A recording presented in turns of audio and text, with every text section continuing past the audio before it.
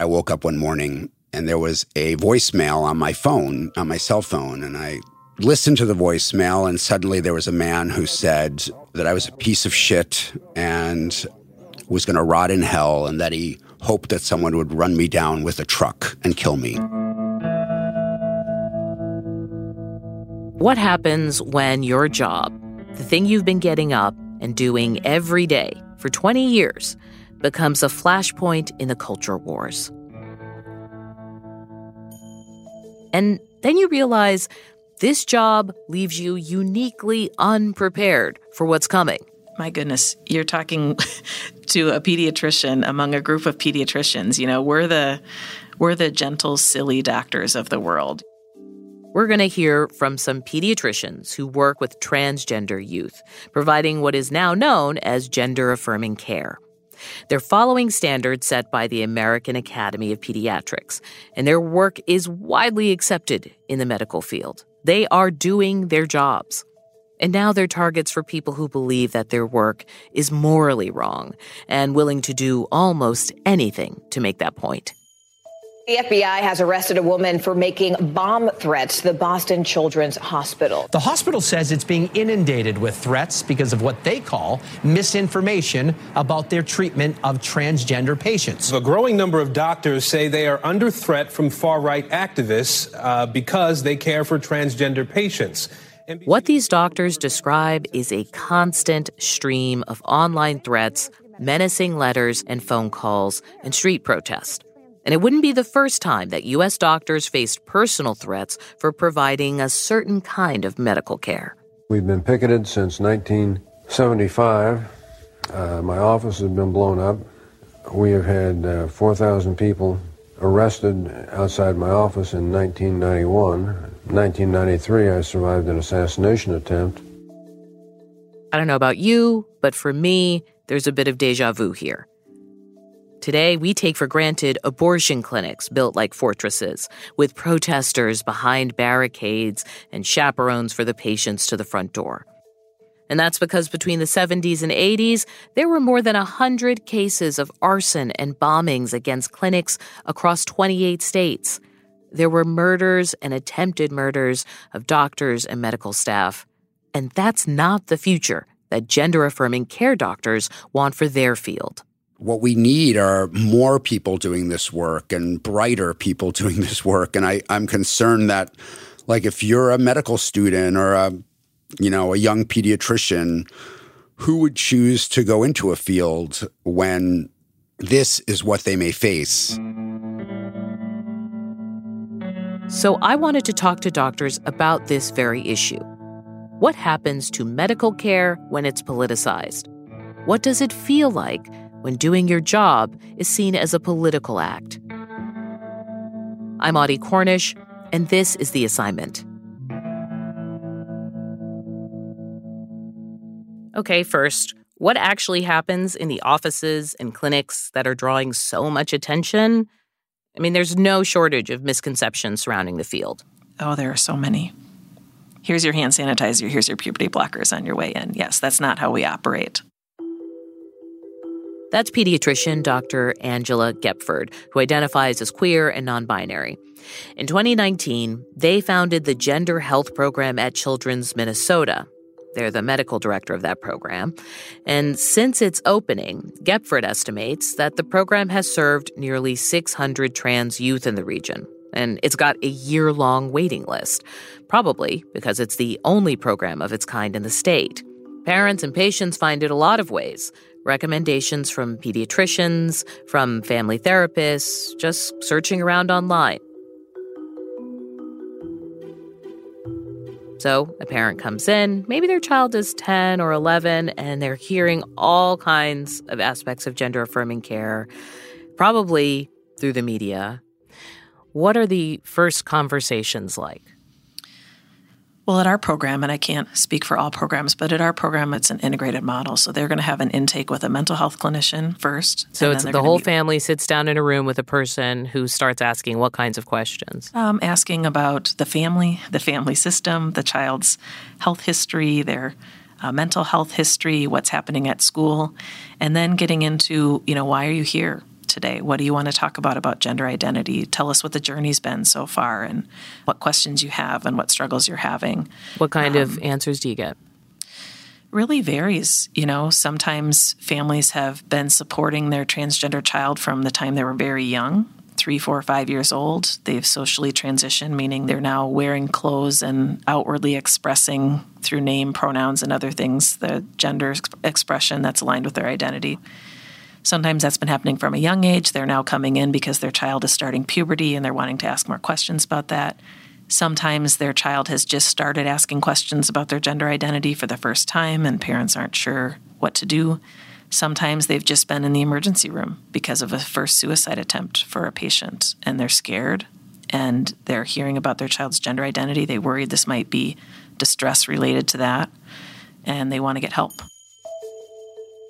The care part includes a range of things: therapy support groups, referrals to vocal coaches or hair removal. It could even include letters for legal name and gender marker changes, and, if warranted, hormones. And this is what the major medical associations, the American Psychiatric Association, the American Academy of Pediatrics, this is what they have agreed on when it comes to what's clinically appropriate for adults and children. There's a big misinformation campaign to position gender-affirming care as surgeries on kids' bodies, and that's just not the case. Surgeries on any transgender person who's under the age of 18 are pretty rare, and certainly nothing that would ever happen for a child. And for many kids, it's no medications at all. That's the other misperception. A lot of what we're doing is talking to families, answering questions, helping them navigate school and grandparents and clothing. Not all kids are going to be receiving medications for their care. There's no kind of factory cookie-cutter approach to this care. We're working with each kid, each adolescent, each family on an individual basis and tailoring their care to what works for them. But Gepford says these days parents are likely to wade through a lot of anti-trans material. Articles questioning this work, questioning the science. I would actually say most parents come in hesitant. And I don't know that that's because of the recent negative attention or just because it's a big deal. Yeah, it's high stakes, right? It's your kid. It's your kid. And in some cases, you as a parent are being asked to help participate in decisions with them and with a healthcare team that may have long-term implications for their future, and it's hard. So I would say most parents come in a little weary. I mean, grateful for the information, grateful for the help, but they're not sure when they come in what comes next or where this is going to go. What is something you want people to understand about what it's like to be doing this work right now? I think what I want people to know is that it shouldn't be this hard. At times what it feels like is wanting to say, hold on a second. You need more accurate information. You need to understand more about these kids and teenagers that we're providing care for. You need to listen to their stories. You need to know what their lives are like because you're making a big mistake. So the program launches in 2019. Is it controversial out the gate, or what's the vibe? Unexpectedly, no, actually. We launched pretty publicly. We were on the front page of the local newspaper here, the Star Tribune, and really didn't hear much. But a few years later, the messages started. Dr. Gepford says they more or less sound the same. Still, I asked them to read one. Do you want me to read it verbatim? Yeah. It has foul language in it. That's okay. It says, you need to have your license stripped. Groomer. Children are not trans. They think they are because people like you tell them they are. When I was a child, I liked to wear my mom's heels and dresses. You would have told me I should have been a woman, and I would have grown to kill myself like most trans. You think you're doing the right thing, but you are a borderline pedophile. You.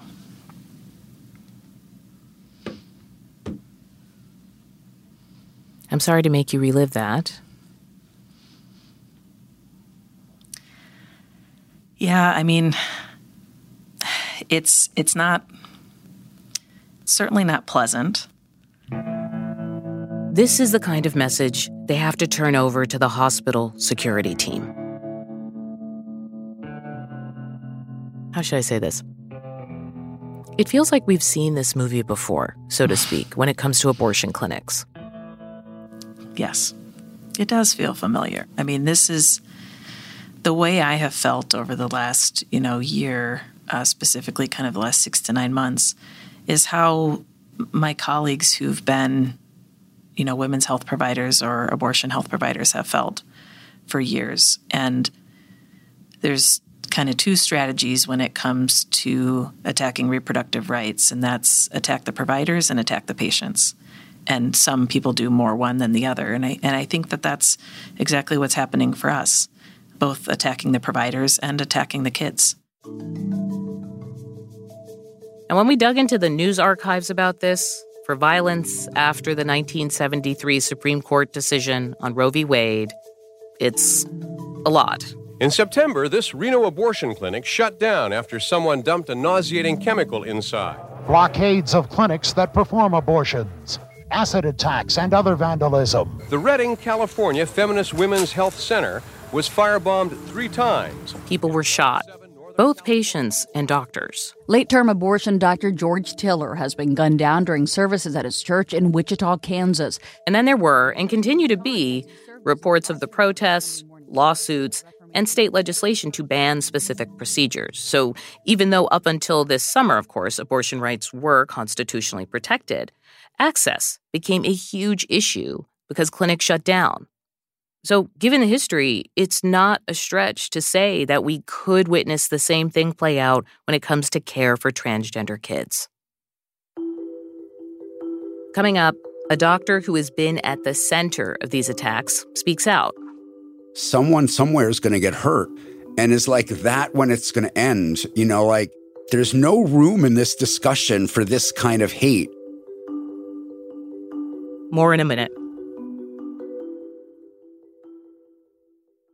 We all do things our own way. And since the way that each of us sleeps is unique, you need a bed that fits you just the right way. Sleep Number smart beds make your sleep experience as individual as you are, using cutting-edge technology to give you effortless, high-quality sleep every night. J.D. Power ranks Sleep Number #1 in customer satisfaction with mattresses purchased in-store. And now, during Sleep Number's President's Day sale, save 50% on the Sleep Number Limited Edition smart bed plus special financing for a limited time. For J.D. Power 2023 award information, visit jdpower.com/awards. Only at Sleep Number stores or sleepnumber.com. See store for details. I'm Dr. Sanjay Gupta, CNN's chief medical correspondent. This week on Chasing Life, I sit down with Giles Yeo. It is a problem of our brain influencing the hunger. So hunger is a brain scenario, even though the feeling of hunger comes from your stomach. It's a very new and provocative way of thinking about a condition that impacts more than 40% of Americans. But the thing is, this approach could have big consequences for the way that we treat obesity. Listen to Chasing Life, wherever you get your podcasts.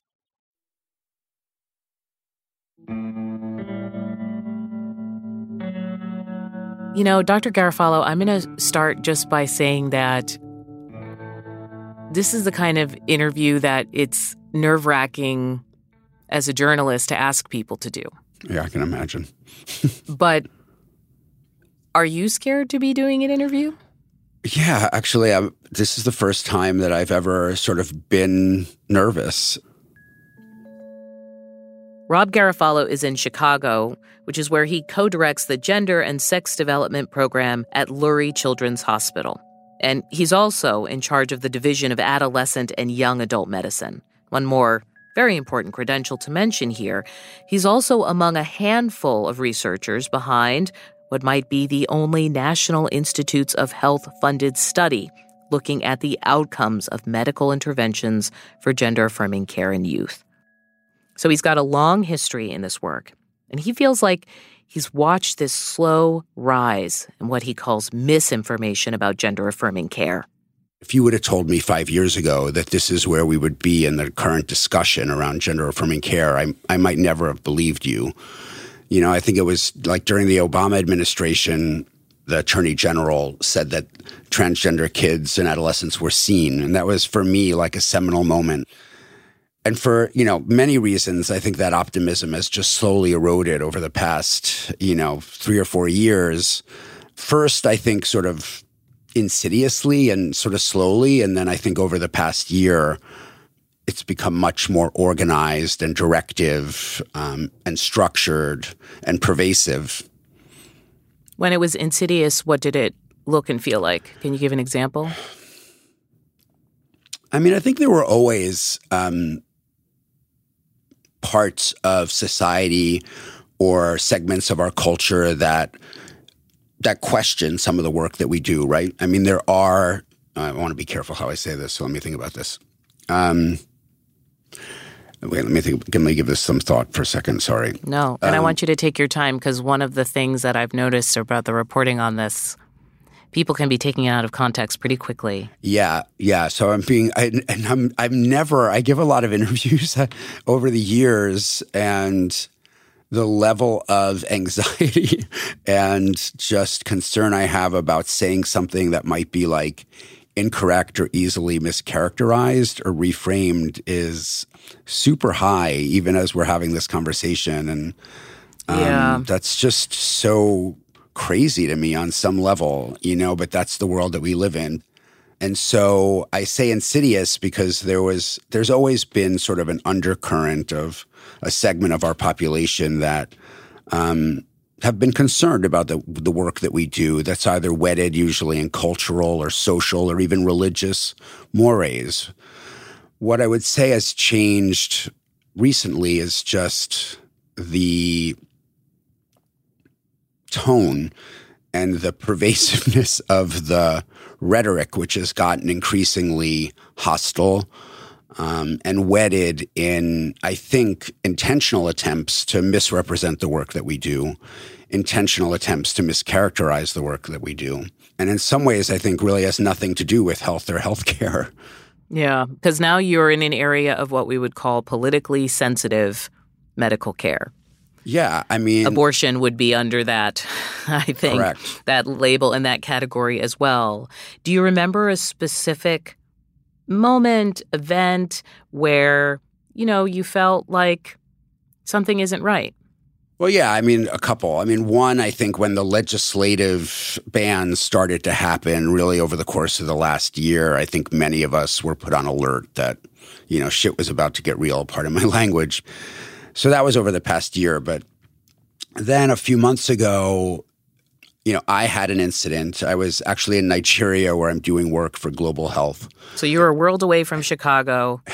Correct. I was in Lagos, Nigeria, really unaware in some ways of what had happened on sort of the local news. And I listened to the voicemail, and suddenly there was a man who said that I was a piece of shit and was going to rot in hell, and that he hoped that someone would run me down with a truck and kill me. And for me, that was a moment where I was just like, what the is going on in the world? Yeah, what is this? Right. Why is this happening? Exactly. And then I turned on the news quite literally, and I happened to be CNN because that's what we watch. And there was a story about the bomb threat at Boston Children's Hospital.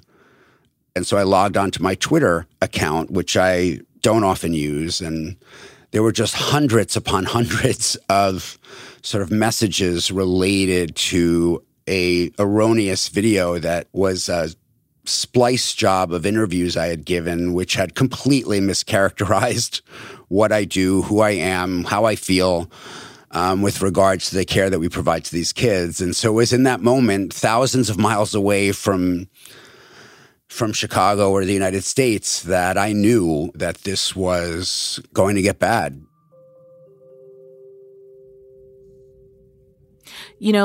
People using your own words against you, right? Like taking interviews you've done, manipulating them, cutting them in a way that, as you said, is like mischaracterizing your work. Did that feel scary, personal? Like, what did you think of like the kind of impact of that? Yeah, at first it felt just violating, right? And in some ways, very personal on any one of a number of levels. And it just made me both sad and really enraged. I mean, I was really mad that this was actually happening. What does it look like? What does it feel like to be the focus of a kind of, just to start, social media onslaught?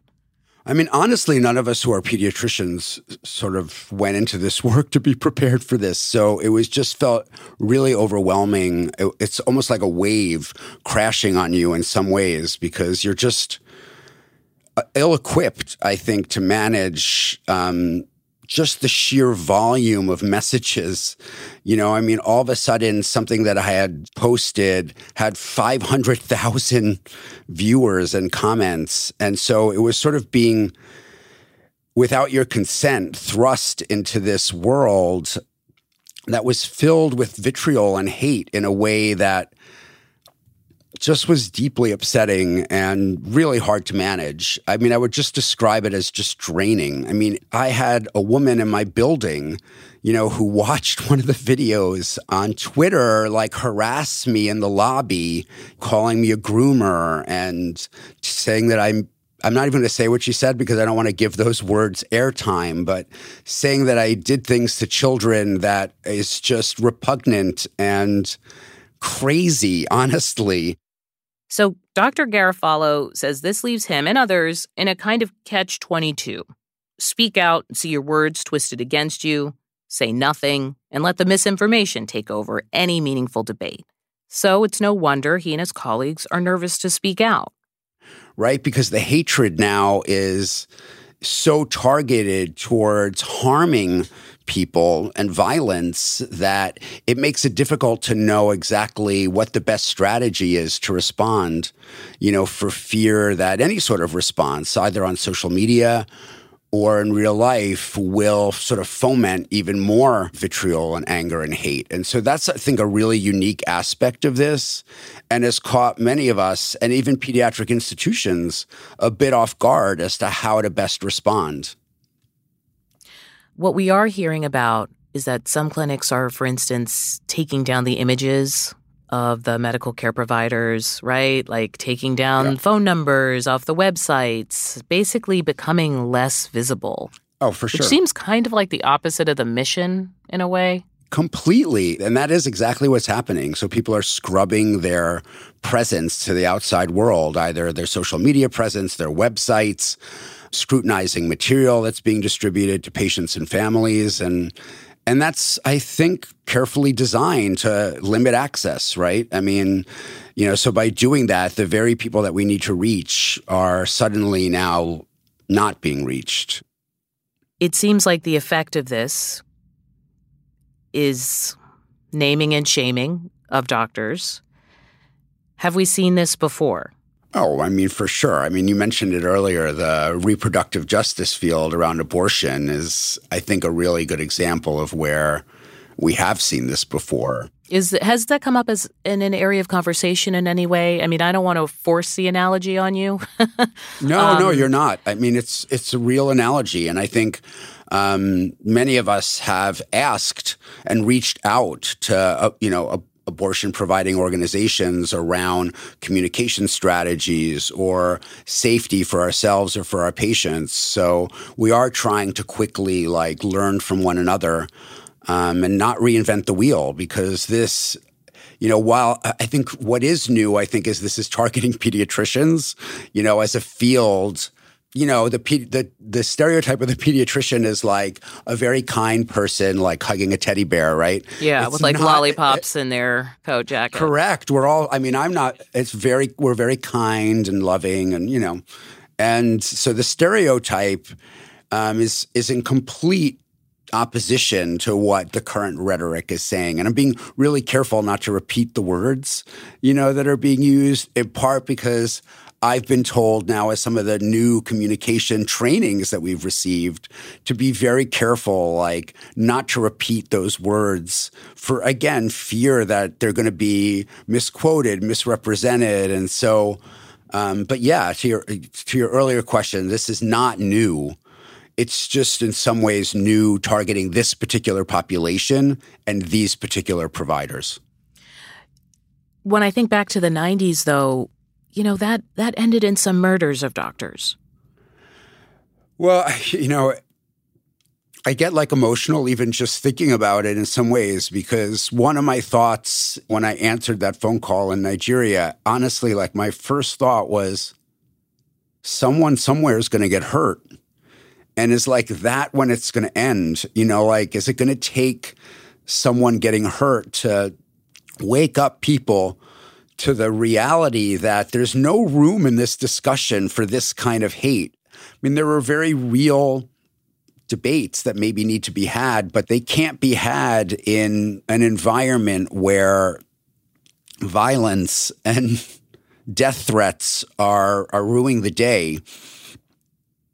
It honestly has kept me up at night sometimes, just fearing that like one day, like a colleague of mine or someone that I care about and know and love, may get hurt. And whether that's a doctor or a staff person or even worse, like a parent or a patient, I mean,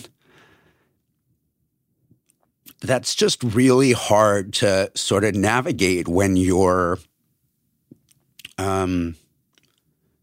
training is really just designed to like care for people and make them better, and provide them an environment that supports and affirms them. Have you wanted to stop doing the work? Oh, and I don't mean never. this. You're saying that, but you are on the edge here. Like your emotions are right here. Yeah. Yeah, they are. But I've never once even considered not continuing to do this work. In fact, even with my emotions, which can run high and hot, I am more committed than ever to making sure that these young people and their families have the access they need to what I am convinced is life-saving care. What about the next generation Yeah. of care providers? So what happened with abortion, right, is like there was a stigma and fewer people went in to learning about those services. I think that's something that I am really personally concerned about. I mean, I've been doing this work for a really long time, and I very much worry that what we need are more people doing this work and brighter people doing this work. And I'm concerned that, like, if you're a medical student or a young pediatrician, who would choose to go into a field when this is what they may face? Are you also getting more attention because there are more people seeking the care? Oh. And that has raised questions for sure. a certain segment of the population. Yes. So I think – let me think about this for a second, because this is where I don't want to be mischaracterized. I definitely think that part of the concern has been the rapid rise of the sheer number of clinics that are doing this work. And I think there are legitimate questions that the field needs to ask itself about how we train providers and how we ensure that the models of care that we have are as focused on quality outcomes as they are on just access. Right? I think for too long, in many ways, the trans community has accepted models of care that the outcome is strictly about access. And what I hope for my patients are making sure that the models we care are as focused on healthcare quality as they are just on access. But what's happening to that discussion as under this scrutiny? Well, that's exactly right. You can't have those kind of discussions under this kind of scrutiny because people are afraid to have, I think, very real conversations around some of the unanswered questions around models of care and, ethics. But you can't have serious scientific debate in a context where people are fearing for their lives. I have to ask because, as we just saw with reproductive rights and the end of Roe v. Wade, it is effective, this kind of sustained naming, shaming, politicizing of medical care. There is now a kind of effective playbook for that. Yeah. And there are a great number of states where it was down to one clinic or no clinic. Is that where this is headed? I mean, it's not where it's headed. It's where we're at in some of these states. I mean, I think there are some states where now there are virtually no clinics where to get this care. And thousands of children and their families now have to really scramble to think about where they can get health care. On this show, we like to talk to people who we say are kind of living in the headlines.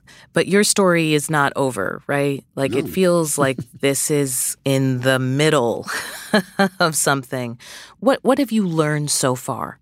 I mean, one, I've learned to just have a bit of a thicker skin, every morning I wake up and I recognize that I am needed to do this work.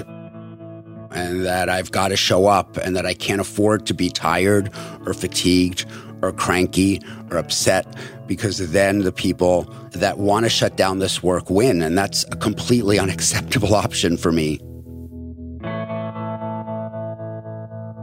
Dr. Rob Garofalo from Lurie Children's Hospital in Chicago.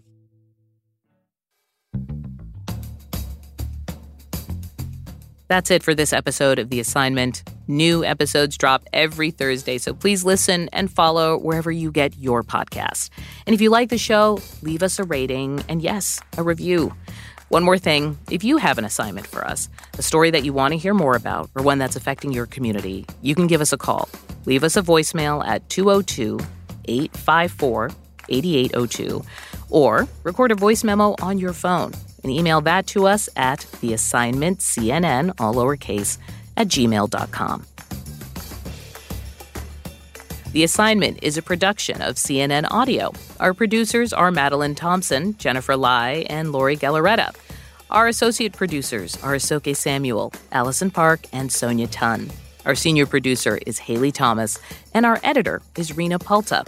Our supervising producer is Steve Lichtai, mixing and sound design by David Schulman. Dan DeZula is our technical director. Abby Fentress-Swanson is our executive producer, and special thanks to Katie Hinman. I'm Audie Cornish. Thanks for listening.